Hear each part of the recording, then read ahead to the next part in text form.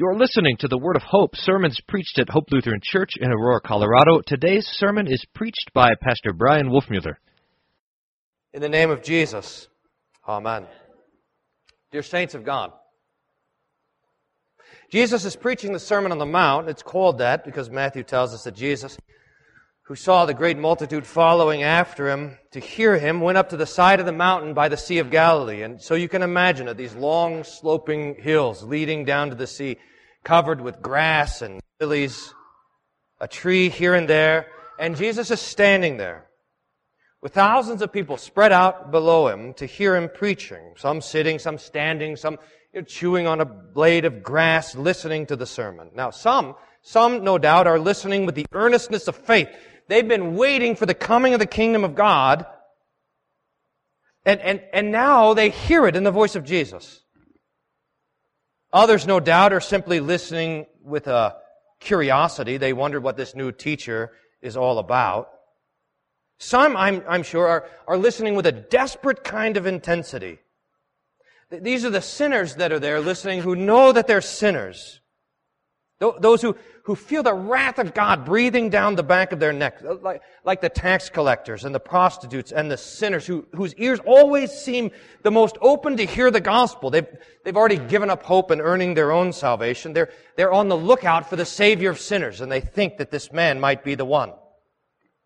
And then in and among all of the other people are the scribes and the Pharisees. It seems like they're always in the crowd. And they're listening, but they're listening critically. They are mostly listening because they want to trap Jesus. They're listening not to learn or to be encouraged, but they want to use the words of Jesus against him. Now, we normally think of these guys, the scribes and the Pharisees, as unbelievers, the part of the crowd that didn't believe in Jesus. But that might not be entirely true. At least it doesn't get the whole picture of who these guys were. Remember, many of them saw the miracles of Jesus, all the things that he did, and they were able to recognize that these were the acts of the Messiah, God in the flesh. But still they didn't trust in him. Still they didn't have faith. This is interesting to me, and so if you'll indulge me for a little bit while we develop this idea. I tried, by the way, to write a short sermon knowing how hot it was going to be. I tried, but I failed.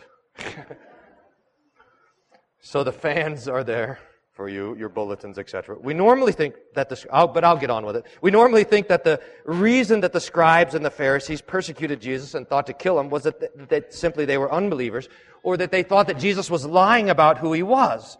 But Jesus will indicate time and time again that they in fact knew that he was the Messiah and still wanted to kill him, that they saw the miracles, and in fact, the more miracles that they saw from Jesus, the more they sought to destroy him. I mean, consider this from John 11, which is where John tells us after Jesus had raised Lazarus from the dead, and all the people saw it, including the Pharisees, they saw the resurrection of Lazarus, and it says that they gathered the chief priests and the Pharisees together as a council and said, "What do we do now? For this man does many miracles. And if we leave him alone, all the people will believe on him, and the Romans will come and take away our place in our nation." This is especially when we read the Gospel of John. We see that the Pharisees and the scribes are having this difficult time sorting out what's going on with Jesus. Some see the miracles and believe in Jesus, like Joseph of Arimathea, or later Nicodemus, or much later, Paul. They become his disciples and his followers. But others, no doubt, see the miracles and they think that they must be acts of deception. But many of these Pharisees see the miracles. They see that Jesus is at least a prophet blessed by God, and still they refuse to believe in him or to follow him. They refuse to trust in him. Why? Why? Why seeing the miracles didn't they believe? The first thing for us to remember is that faith comes by hearing, and hearing by the Word of God. We always think that seeing is believing, and we think, at least I think, if I saw a miracle, it'd be easy for me to believe. If I saw Jesus coming out of the grave, for example, it'd be easy to be a believer in Jesus. But that is simply not true. Remember the conversation between between the rich man and Abraham. The rich man had died. He was in torment. He calls out over the gulf to Father Abraham to send Lazarus back from the dead so that his brothers wouldn't come to the place of torment. Abraham answers and says, they have Moses and the prophets, let them hear them. The rich man says, nay, Father Abraham, but if one went to them from the dead, then they would repent. And Abraham says, if they don't hear Moses and the prophets, neither will they be persuaded, even though they saw someone rise from the dead. So just because the Pharisees saw the miracles and knew that they were miracles does not mean that they would believe in Jesus. But still, even still, many of them did recognize the miracles and did recognize that Jesus was a prophet, and still they wanted to kill him. Why was this? Again, the reasons could be various and complicated. We know, for example, that the Pharisees were lovers of money. Luke tells us that. And so the popularity of Jesus as a preacher and teacher was threatening their livelihood. We know that the Pharisees also liked to be adored by the people. Jesus makes fun of them for this, about how they like to stand on the corner and pray so that all the people can see how holy and pious they are. They would fast, but they would make sure that when they fast, that they looked miserable so that people would know that they're fasting. Jesus says that they make their tassels long and their phylacteries broad, so they would have these boxes that they would tie on their head with the Scripture or tie on their arm. And the Pharisees would make them bigger and bigger so that you would see how much holier they are than everyone else. They would make a show of it, see, of their religious activity, of the clothes they wore, of the way they cut their hair, of the way they talked. All of these things from the Pharisees were there to indicate that they were pursuing the holiness and righteousness of God on their own, and to indicate to anyone who was watching and listening that they had achieved that righteousness. And this is the real and essential problem the Pharisees had. They had established a righteousness of their own. They thought that they were holy and good by their own efforts. Now, we hear all the time how the Pharisees had added to God's law, right? God gave Moses the 10 Commandments, and the Pharisees were adding more and more laws to the laws that Moses had given. Remember the Sabbath day to keep it holy, God says. And the Pharisees busied themselves figuring out how to keep that law. For example, how many steps could you take on the Sabbath day? What did it truly mean to rest? How much weight could you carry? Could you change clothes on the Sabbath day? Could you snuff out a candle? Could you spit on the Sabbath? That was a big debate that they had. And they, by the way, determined that you could spit if your spit landed on a rock, but not if it landed on the dirt, because to land on the dirt could be watering a plant. That's the Pharisees, see? And that's their righteousness. Now, we look at this, at all of their laws and rules and ordinances, how high they set the bar, and we think, looking at the Pharisees, who could do that? Who could be that holy? Who could keep all of those laws? And we are tempted to think that the Pharisees, in fact, have a higher standard than God does. Now, we're getting to the point, so stay with me here. We're tempted to think that the 10 Commandments have this standard of righteousness, but that the Pharisees required so much more. And that, dear friends, is exactly what the Pharisees want you to think. The Pharisees want you to think that they have achieved the surpassing, exceeding righteousness of God, and that you have not. Here's an example. We had a basketball hoop when I was growing up, and I remember one time that I lowered the hoop just low enough so that I could dunk the basketball. It was probably 5 feet in the air, you know. I lowered it just low enough so that I could dunk the ball, but my 2 little brothers couldn't. And I went in and I said to them, I lowered the hoop. Let's go have a slam dunk contest. And I won. You see, that's the Pharisee game. There's no way that I could dunk a basketball on a 10-foot hoop. I mean, even in high school, I could barely jump high enough to touch the net. But I could lower the hoop so that I could do it. I made sure that I lowered it just to the right point, that I could do it and my brothers could not. And this is what the Pharisees had done. They had not raised the bar, they had lowered it. They had not heightened God's 10 Commandments. They had diminished them. They had made them easier, keepable, doable, difficult, but manageable, especially if you were a Pharisee living the Pharisee lifestyle. Now, the Pharisees had been playing this game for so long, I think, that many of them had forgotten that it was a game. Imagine that I would dunk enough basketballs on my 5-foot hoop that I start to think that I could play in the NBA. The Pharisees, likewise, were convinced of their own righteousness, their exceeding righteousness, this earning them of God's favor, that they would be saved by their works. And the people there had been caught up in the same delusion. They were looking to the scribes and the Pharisees as paragons of virtue, as examples of righteousness. And there they were all together on that day. Pharisees, scribes, people sitting on the grass by the hill, on the hill by the Sea of Galilee, listening to Jesus preach the sermon. Now, it's with this in mind, with this Pharisee game in mind, that I want you to hear the first verse from the gospel lesson. So you can imagine being a Pharisee, come up from Jerusalem to Galilee to hear the new teacher, what he's saying, and this is what he preaches. Listen to this.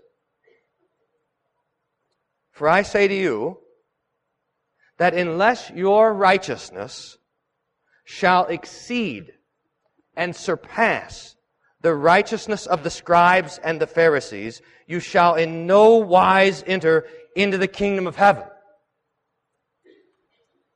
With a sentence, Jesus blows up their entire game. Now, I think if you're a scribe or a Pharisee and you're listening to that, at first you think, that's right, we're the ones that are righteous. And then you listen and say, wait a minute, he's insulting me. And he is insulting you. Or the normal people who are listening and realize that he's insulting the Pharisees. They might chuckle as they see Jesus getting after him, but then they think, hold on. If you have to have a righteousness that exceeds the righteousness of the scribes and the Pharisees, how can I possibly get there? I mean, I can't even get to the point of being a scribe or a Pharisee. How can I surpass them? And that, dear saints, is the right question.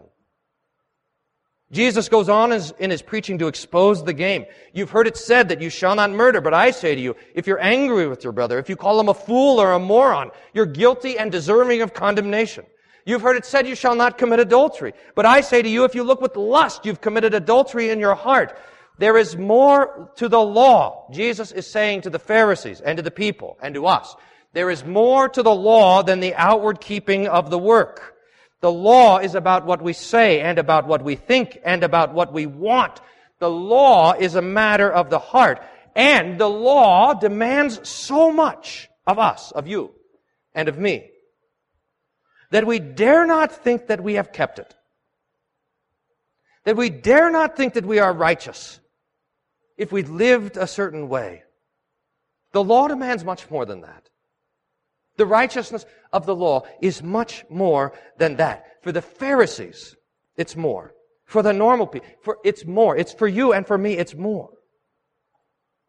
You see that Jesus, he finds me having the slam dunk contest with my brothers, and he raises the hoop back up to 10 feet. And he raises the hoop up to 30 feet. And he says, dunk it now, Bryan, Pharisee, sinner.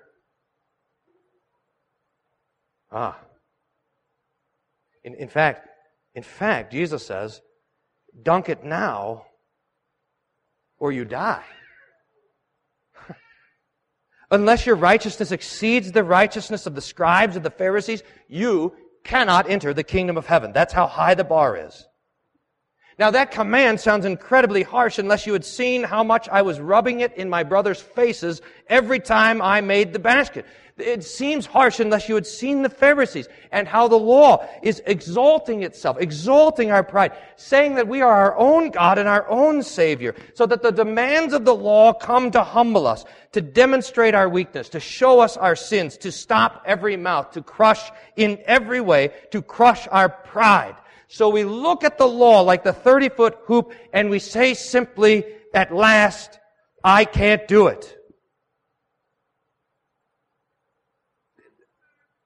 This is why Jesus preaches the way he does to the people and the Pharisees and to you and to me. So that we would look at the law and we would look at Jesus and we would say, I can't do it. I have not kept the law. I've sinned.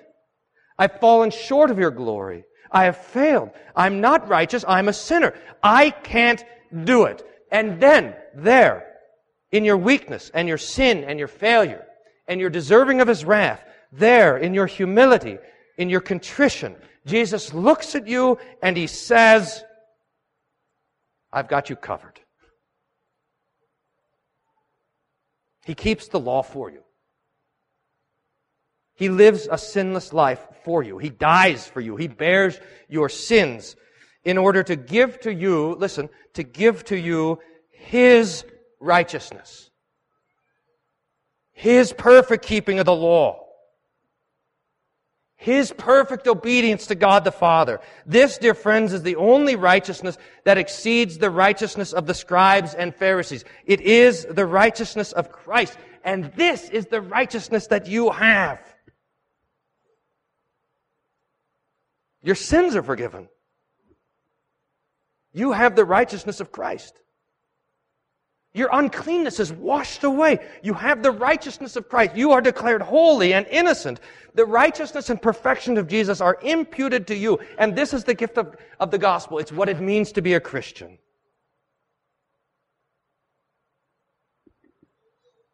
For I say to you, says Jesus, that unless your righteousness shall exceed the righteousness of the scribes and Pharisees, you shall in no wise enter the kingdom of heaven.